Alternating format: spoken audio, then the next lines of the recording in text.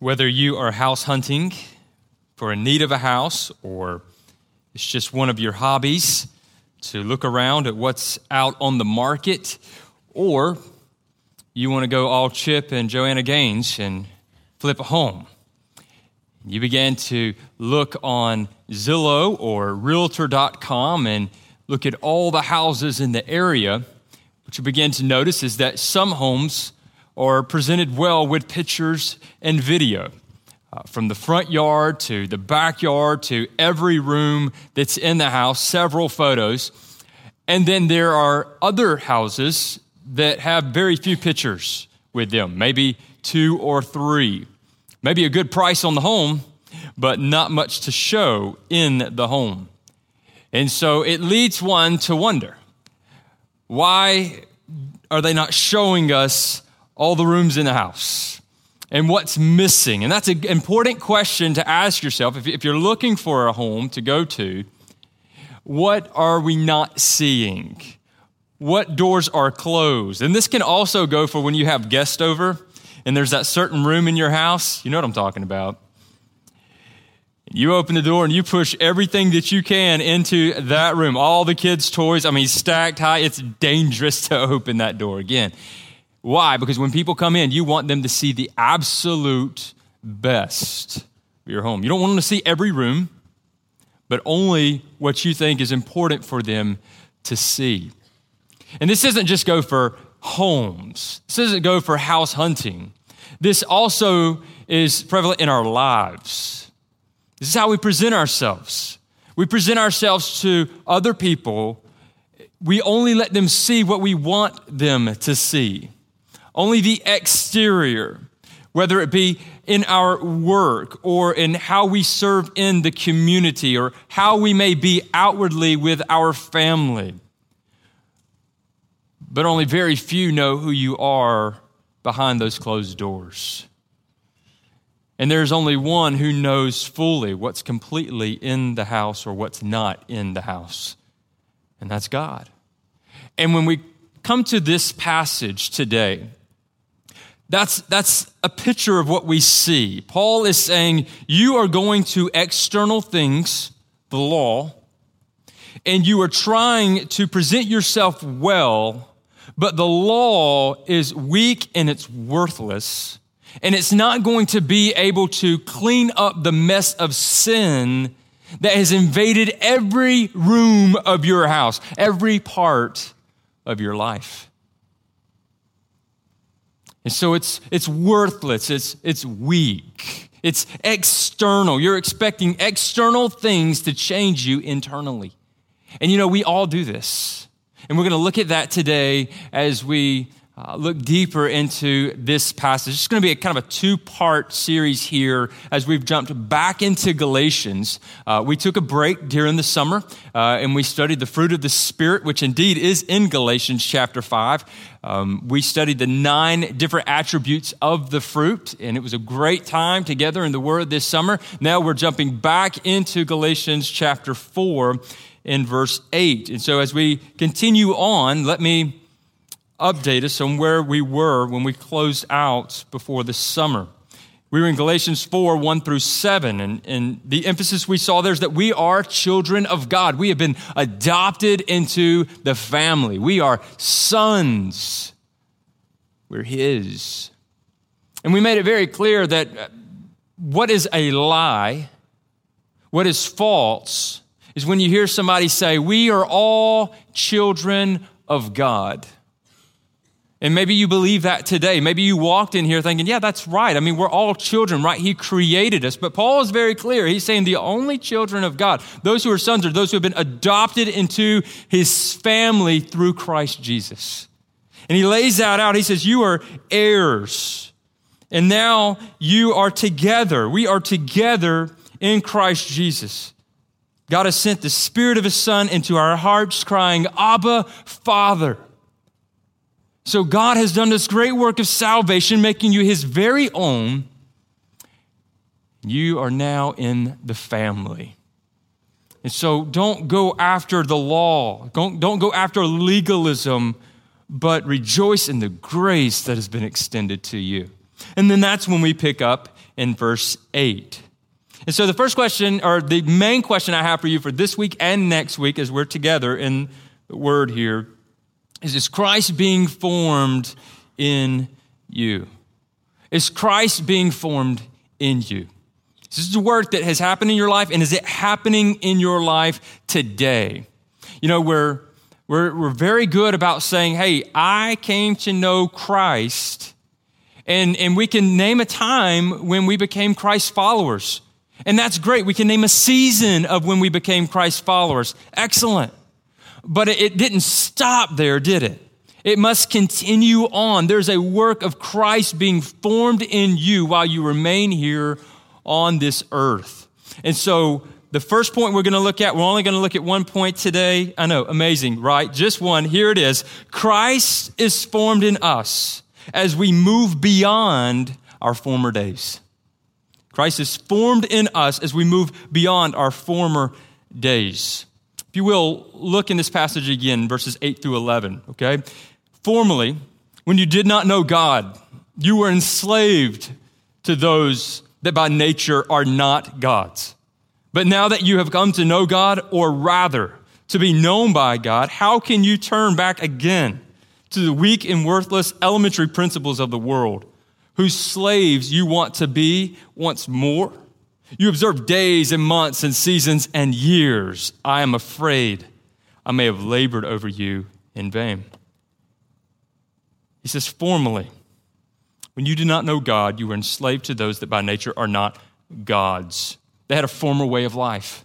A former way of life before grace was ushered into Galatia through the power of the Holy Spirit and the preaching of the Word. And then there was a change. But before that, they had a former way of life. And like the Galatians, we as Christians all have a former way of life, don't we?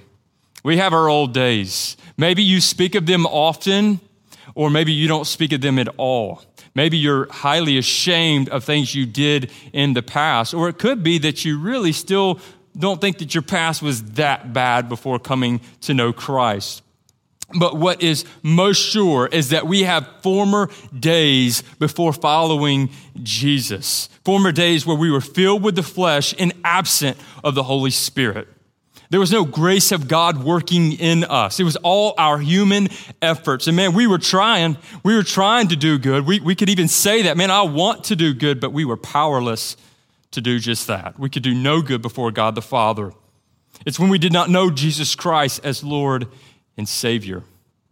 And so I believe for every Christian in this room, every professing Christian, you could stand up and give testimony and say, this is who I was before following Jesus. And you could probably make most of your testimony about that. I mean, you could go on and on and on about who you used to be before Jesus. Paul is saying in your former days. But he doesn't stop there. Shockingly, Paul goes further and says, when you did not know God. So he's reminding them, before he said, you're children of God, you're now adopted into his family, and there were former ways that you're turning back to, but remember, your former days when you did not know God. That's strange for us, isn't it? As we sit here today and we're talking about the Word, and you're going, wow, okay, surely he didn't mean that they didn't know who God was. I mean, in America, even if you don't believe in God, if you're an atheist, proclaiming atheist, or if you're agnostic, you can at least go along with the narrative of who God is. I mean, he's big, he's powerful, he knows a lot. He's a God of love, he's a God of wrath. Not quite sure how those two may go together. He's got the whole world in his hands, right? I mean, you can go on about who God is or who you think God is. And so you would say, yeah, I know God. I know of God. I may not follow him, but I know him. I know him. But Paul is right. In our former days, just like those of the Galatians, before following Christ, we did not know God. We did not know God. You think, well, I sure have heard of God my whole life. I've read Bible stories of who God is. But what we do before following Christ is we kind of put together and piece together who we think God is. And that's who we put our worship towards. It's not really God, but it's who we want God to be. And that changes when the grace of God is poured into our hearts. And he is reminding them, you didn't know God. And then he continues, he says, and you were enslaved to those that by nature are not God's. Our minds, our thinking, were enslaved to those that by nature are not God's. So really, what is Paul talking about? What is he going on and on about in this moment? Saying you didn't know you were enslaved to these other little gods, little gods. Are they even real? And he treats them as they're real. He speaks as if there are other gods. But what he is speaking of is the demonic influence upon man. He's saying, in your former days, you worshiped many gods, many created gods. They simply have no saving power or ability to rescue us from sin. And that's what you did. You created one little idol, and then you created another idol, and then you fashioned for yourself another idol, and you worshiped these things. And these were gods. This was religion for you. So what can we learn here at this moment? Well, one thing we can learn is that just to have some type of religious influence is not honoring to God. Just to be religious does not honor God. So if you were to engage somebody in conversation and you were to ask them, are you a Christ follower? And they may respond by saying, no, I'm not a Christ follower, but you know what? I sure do pray to God a lot. I pray all the time. Man, I pray for my family. I pray for my friends. I pray for what's going on at work. I sure do pray. Or, you know what? I'm not really one for prayer. I'm not really one for reading scripture, but what I have is a deep meditation, a clearing my mind every morning when I wake up. And I just have some peace and quiet, and I just reflect. What do you focus on? Nothing really. I just focus. That makes no sense, by the way. But for a lot of people, they've made sense of it. It's just a clearing of the mind, of focusing on nothing. Or you may go on spiritual walks. You say, I don't really go to the local church. I don't, really engage in spiritual conversations, but I'll go on a spiritual journey. I love to hike. I love to walk in the wilderness. I love to see God when the sun rises.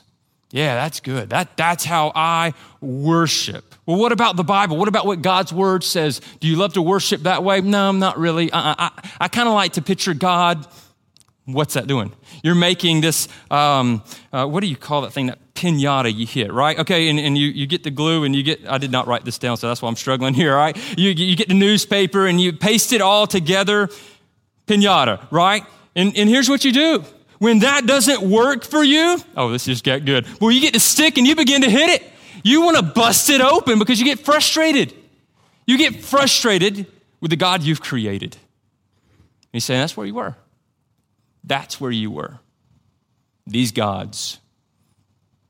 You didn't honor God. But you thought, because you had some type of religion, that you were good. Parents, can I encourage you with this, that you need to point your children to Jesus Christ. Don't just settle for them having some type of spirituality, because that's not honoring to God. To say that you have a spirituality that's honoring to God and you meditate and you think of nothing, that's not glorifying to God. There's more than nothing that we can fix our eyes on, and it is Jesus Christ who created all things.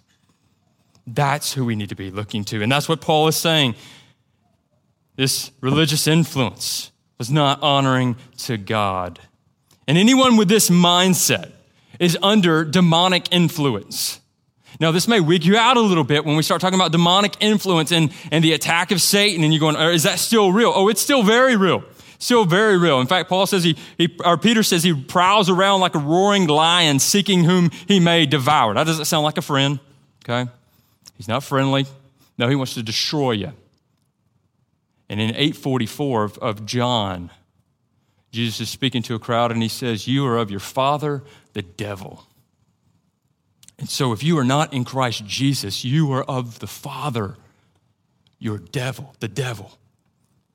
And so with all of this in mind, he says, but now that you have come to know God. So here's who you were formerly. That's your former way of heathenism. And now you have come to know God. So the question we ask here is, how did they come to know God if indeed they did not know God? So if they have no knowledge of him, how do they now know him? What happened? And Paul answered this when he was writing to the Romans.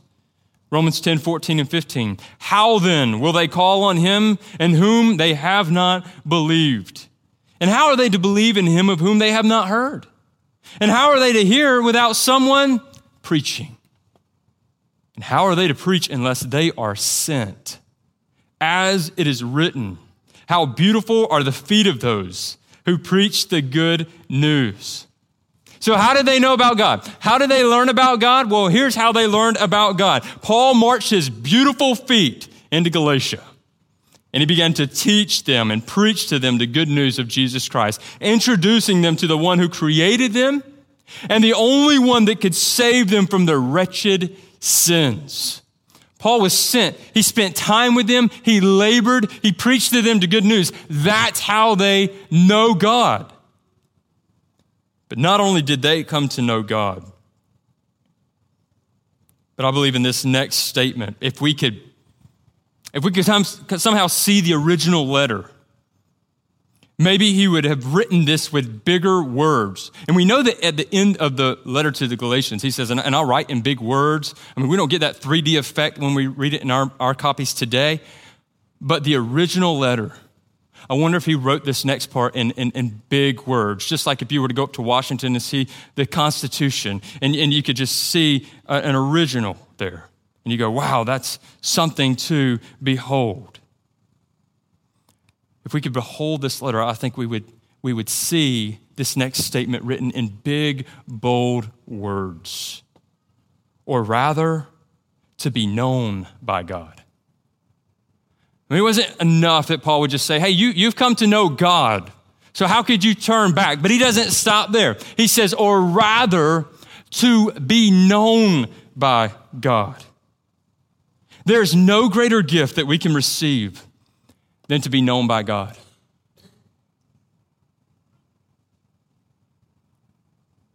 There's no greater gift that we can receive than to be known by God. You know, we can say, yeah, I know such and such a person. I've met them before. You go, oh yeah, really? Do they know you?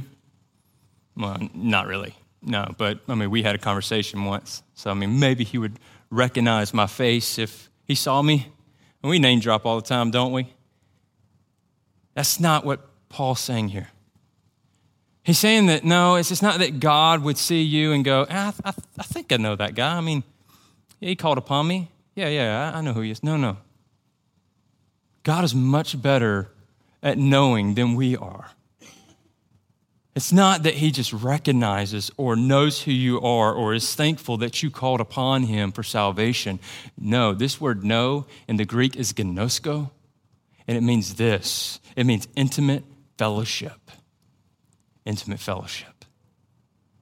Paul's saying you've come to know him, or rather to be known by God, to enter into this intimate fellowship. You know him because you are known by him. That's what Paul is saying.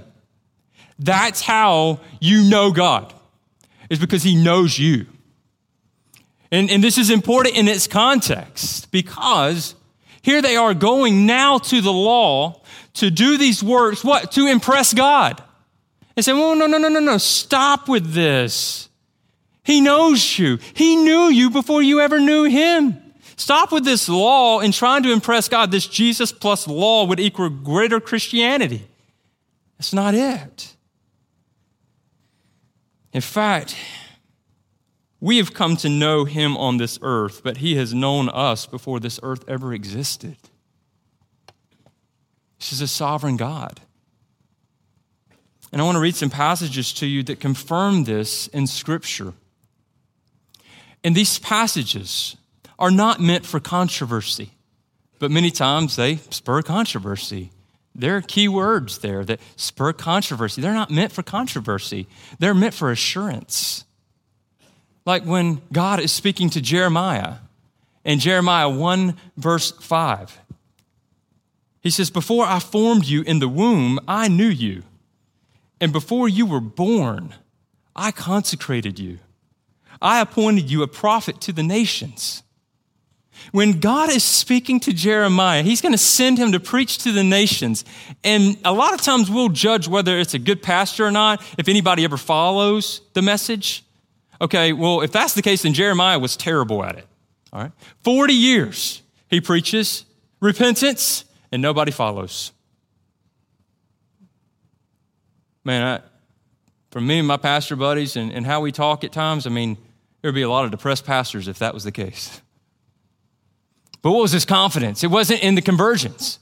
It wasn't in that people would follow. His confidence was that God knew him intimately before he was even born. But not only did he know him, but when did he set Jeremiah apart to go preach to the nations for the glory of God?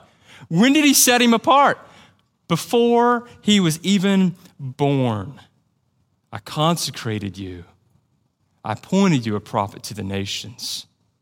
I wonder how many times Jeremiah would reflect back on that as he preached and as he prepared and as he preached and as he prepared and as he preached and nobody's listening and you feel like you're all alone and then you go, but he set me apart, not when I came to know him on this earth, but before I was ever born, he set me apart to do this. That's his confidence, being known by God. Galatians 1, 15 and 16, Paul referred to this in his defense of the gospel.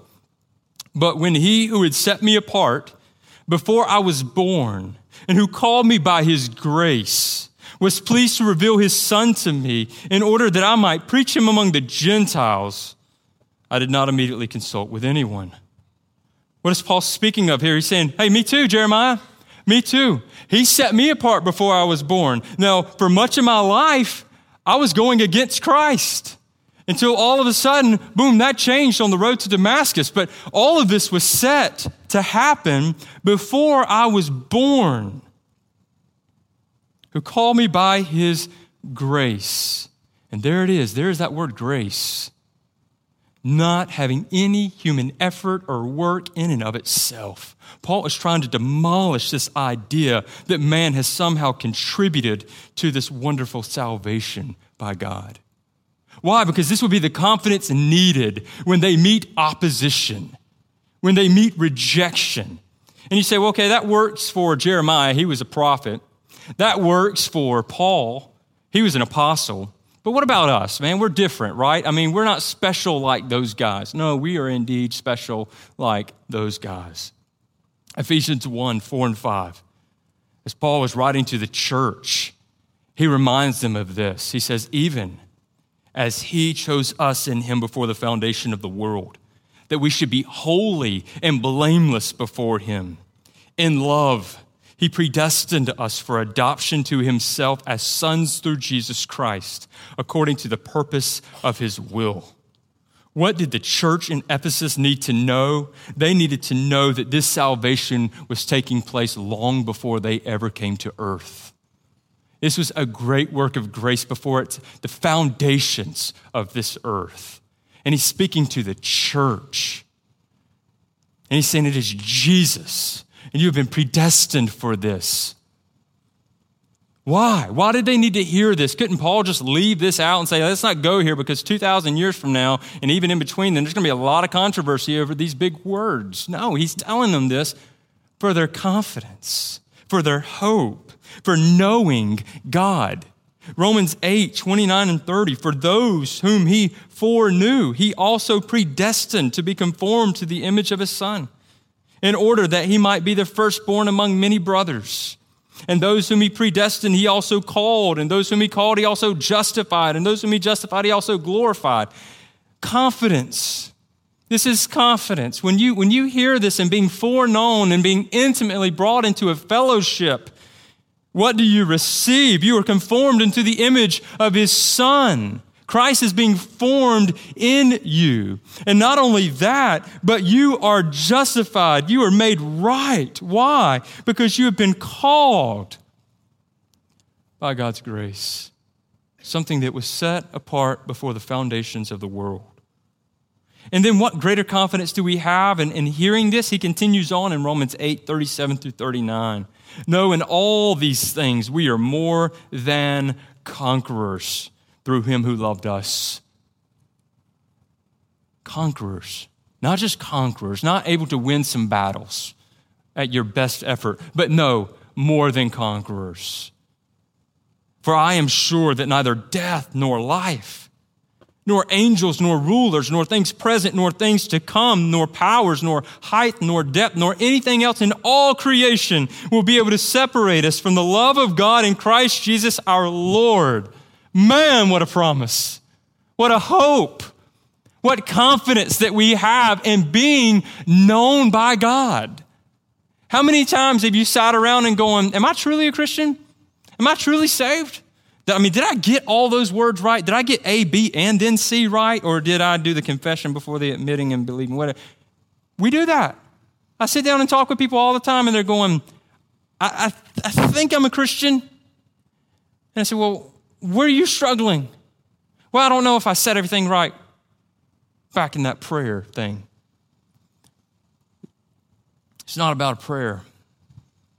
It's about dying to yourself and following. It's about a good confession that Jesus is Lord.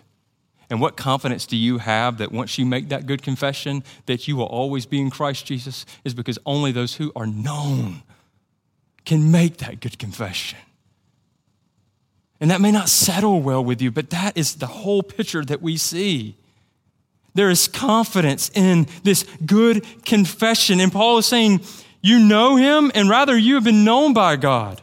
So it's great that you have called upon him and you trust in him and you've been known by him. So here comes the next question. Follow through in this passage. How can you turn back?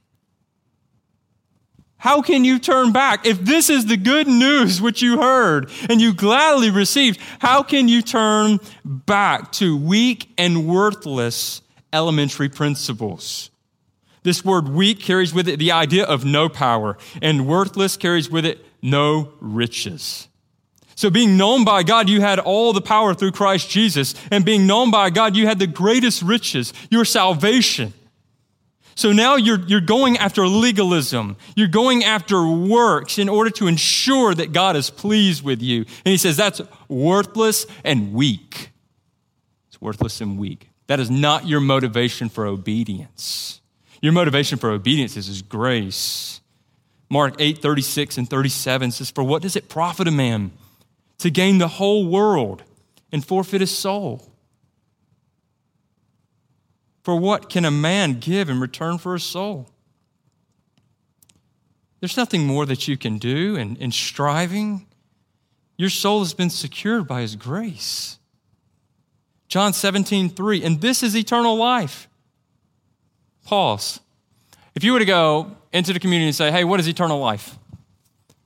Probably what you're going to get by the majority of the people. And if I even stated it now, I wonder how many of you, if I were to just say, hey, what is eternal life?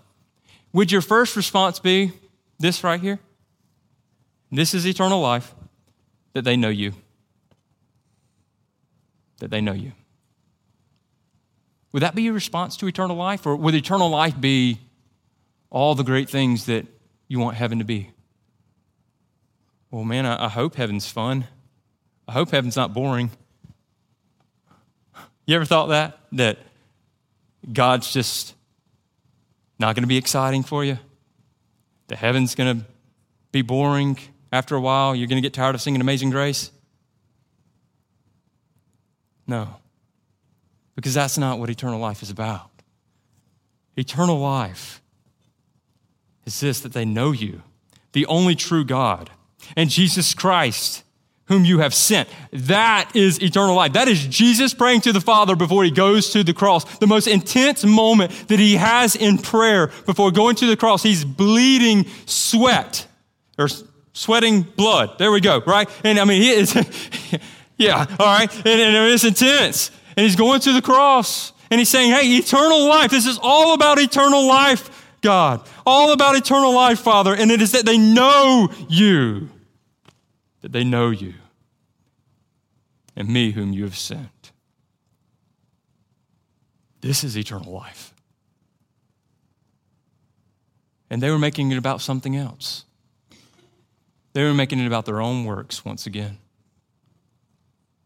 C.S. Lewis says this, maybe you've heard this quote before, I love it. It would seem that our Lord finds our desires not strong enough, but too weak. We are half-hearted creatures, fooling about with drink and sex and ambition when infinite joy is offered us. Like an ignorant child who wants to go on making mud pies in a slum because he cannot imagine what is meant by the offer of a holiday at the sea. We are far too easily pleased. And here they are making mud pies of legalism, and they're missing out on the holiday at the sea and God's grace and enjoying His love and being a part of His family and calling Him Father because the Holy Spirit now lives in them and is leading them to say, Father, Father, Father. I did not recognize you as Father before, but now I call upon you as Father. And they've put that aside and they've gone to mud pies, to weak and worthless elementary principles of whose slaves you want to be once more. You observe days and months and seasons and years. I'm afraid that I may have labored over you in vain. So at this point, what is now going on? What is Paul now saying? It's this, that the Christians in Galatia were once heathens. They had their false gods, and there were elementary principles, earth, wind, and fire, the basic elements of living on this earth, right? And they would make gods of those things, just like we make gods of things. We want pleasure, we have a God for that. We want peace, we can make a God for that. We want authority, we can make a God for that. And they had all their different gods in which they worshiped, and when that God wasn't working, they went to this God, and when that God wasn't working, they went to this God.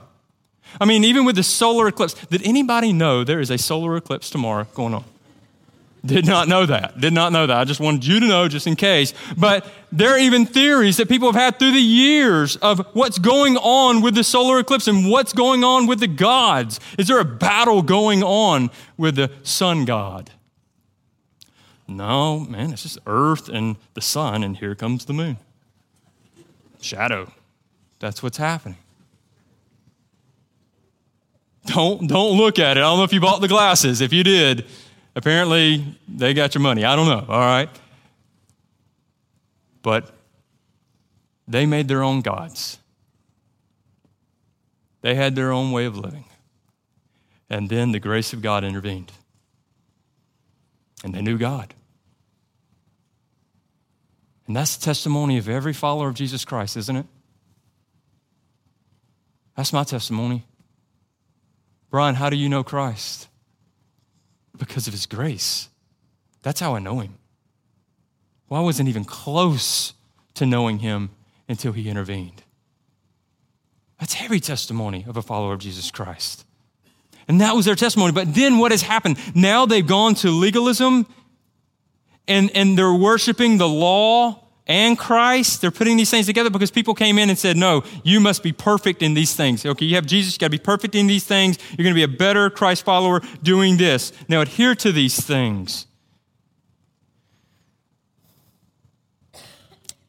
And Paul says you've gone back. You haven't advanced. You haven't gone forward. You've gone back to where you were. A different type of worship, but still idolatry. And still satanic.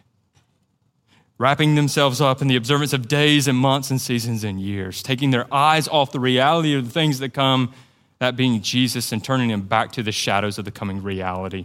So if I can give you this illustration, maybe this will help you to grasp the context of it. That if you have a 2-year-old who's about to have a party, and you're sitting there on Amazon and you're clicking things, you go, oh, this would make a great gift, and this would make a great gift, and oh, they're going to love this. I'm going to get this. And then you get all the gifts in, and you're so excited to wrap them in their different boxes. And then all of a sudden, you have the party, and I don't know, maybe they're too young for Ninja Turtles. I don't know what kind of theme you would have yet, but you'd have a birthday theme. You invite everybody, happy birthday to you. Oh, they blew out their candles by themselves this year, and it's exciting. And then you go, okay, time to open presents, everyone. And what is that little one going to do? He's going to start tearing open paper, or you're going to help her come along, and you're going to help open the boxes, and then they're going to pick up the gift, and they're going to smile, and they're going to go, and they're going to put it aside. And then what are they going to do? They're going to go to the box. They're going to go to the box, and they're going to go to the wrapping paper. And you're going, whoa, hold on, son. I picked that out. Like, I thought you'd love that. Hey, here, and you put it back in their hands. And they're like, put it aside. And they go back to the box. They didn't get into the box. And they start acting like they're driving around like they're in a car and they're in a box. They play with it. They play with the gift wrapping paper. They get it all over the house, but it's fun to them. That is the gift for them. And you're going, no. That's not what costs money. That costs money. Like, enjoy this. And that's what was happening.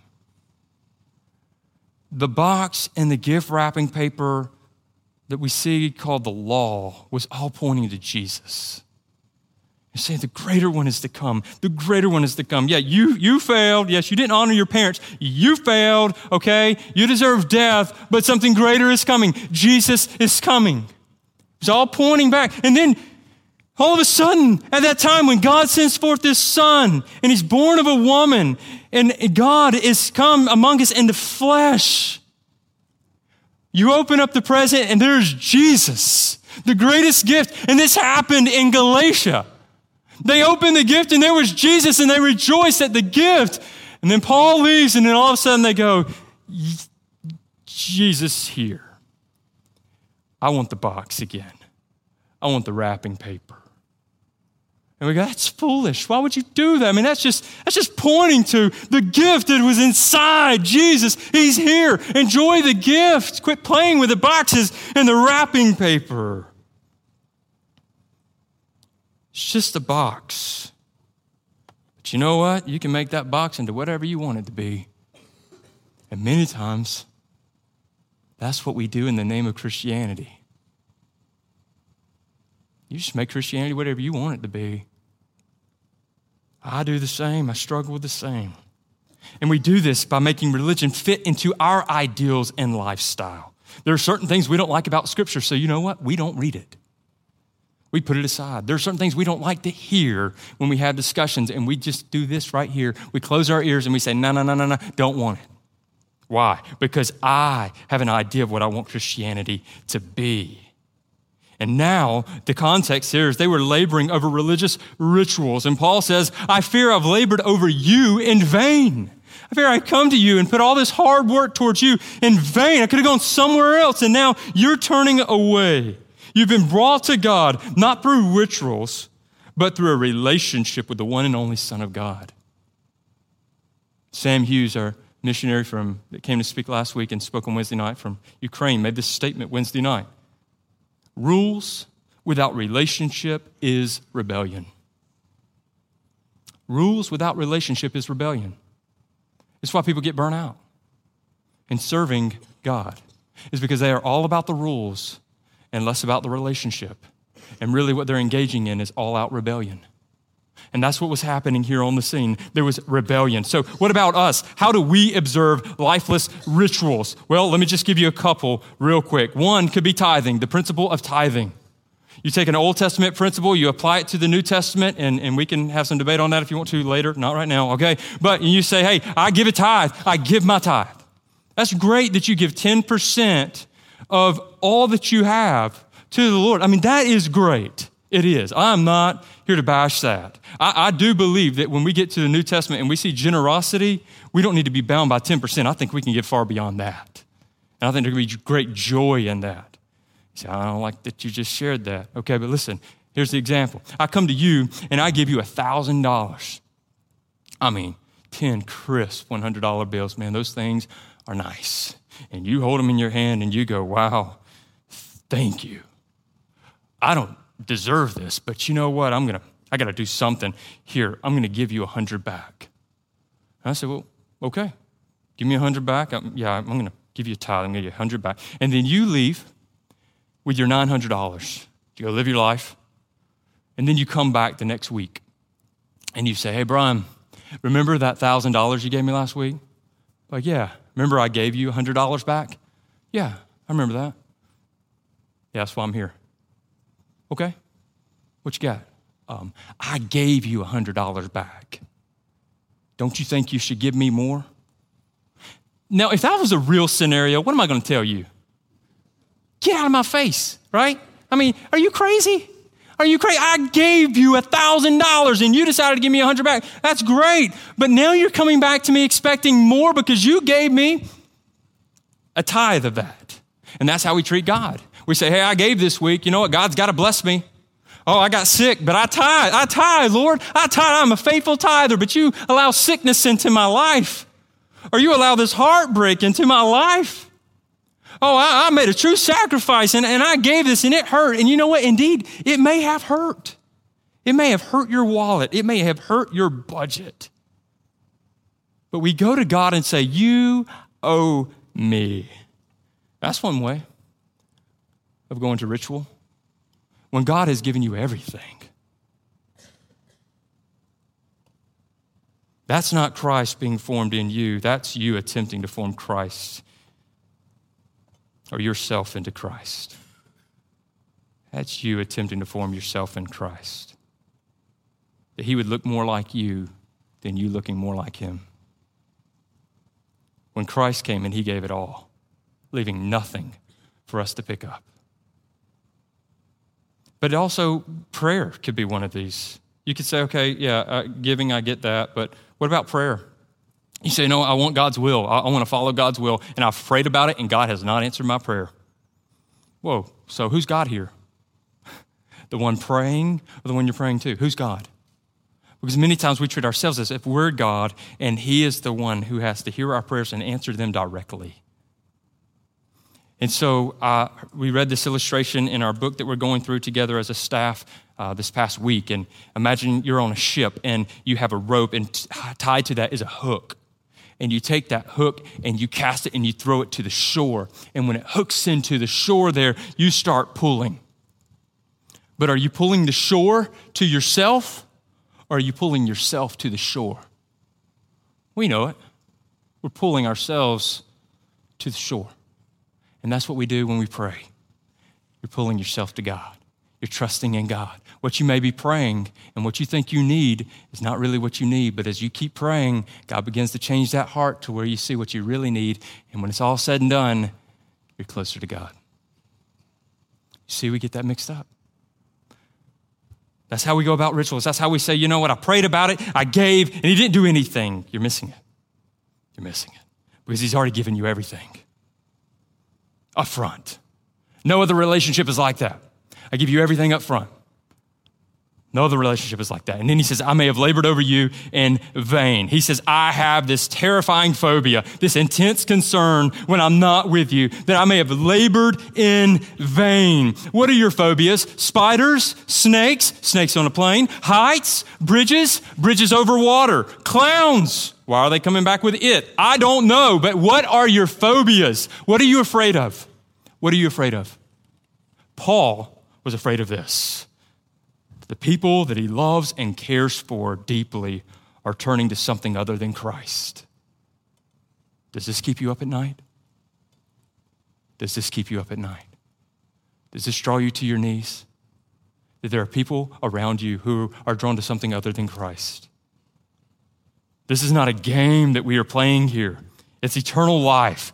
And Paul displayed an urgency to extend the gospel to the world. He labored in this effort. Christianity didn't just fit into his life all neat and tidy and packaged and gift wrapped. No, it was his life. It was his life. Better said, Christ doesn't just fit into our lives. Christ is our life. Christ was being formed in him. And this is his desire for the Galatians, and this is the desire for today. Is Christ being formed in you today? For Paul, the gospel became his life's mission. It wasn't just a Sunday mission or a Wednesday night mission or a 10-minute devotional each day type of mission. All of those things are great, but it wasn't limited to that. But it was a 24/7, 365 lifetime mission. The gospel. So what's your life's mission? What are you dreaming about? What are you hoping for? Is it that Christ is being formed in you? Is that what you are hoping for every day, that more of Christ is being formed in you through the power of the Holy Spirit, which then leads you to want to see Christ formed in others? Is that what you're praying about? Is that what you're hoping about every day? The first step in this is that Christ is being formed in us as we move beyond our former days. And that's my prayer for you right now. So we go into prayers that you will move beyond your former days as you look to Christ. If you do not know Jesus, you can check on that card. I want to know more about following Christ. We would love to follow up with you on that. But if you'd like to talk with us today, we'd love that even more. When we're standing up here with our other pastors, you come, you talk with us. But if you want to know more about following Christ, it's to repent of your sins and trust what he did for you on the cross. He gave everything. He gave everything so that you may know God, that be known by him, and that your life's mission would be all about God, Christ being formed in you. Church, I pray this is your desire. Let's pray. Father, I pray for the people in this room. I pray for the ones who are in their former way of life. There's never been a new day for them in Christ Jesus. I pray that today they would repent and trust in Christ and find their greatest joy and fulfillment in him being the gift. Bring salvation today, Lord. I pray for the church represented in this room today, that as we look back on our former way of life, our former days, that we don't go back there, whether it's heathenism or whether it's legalism. Father, that we trust fully in you and your love and your grace towards us, and that propels us to go forth and want to see the same in other people. May we be people who share the gospel this week, to be on mission, because this is what our life is all about. God, work mightily in these efforts for your glory in Jesus' name. Amen.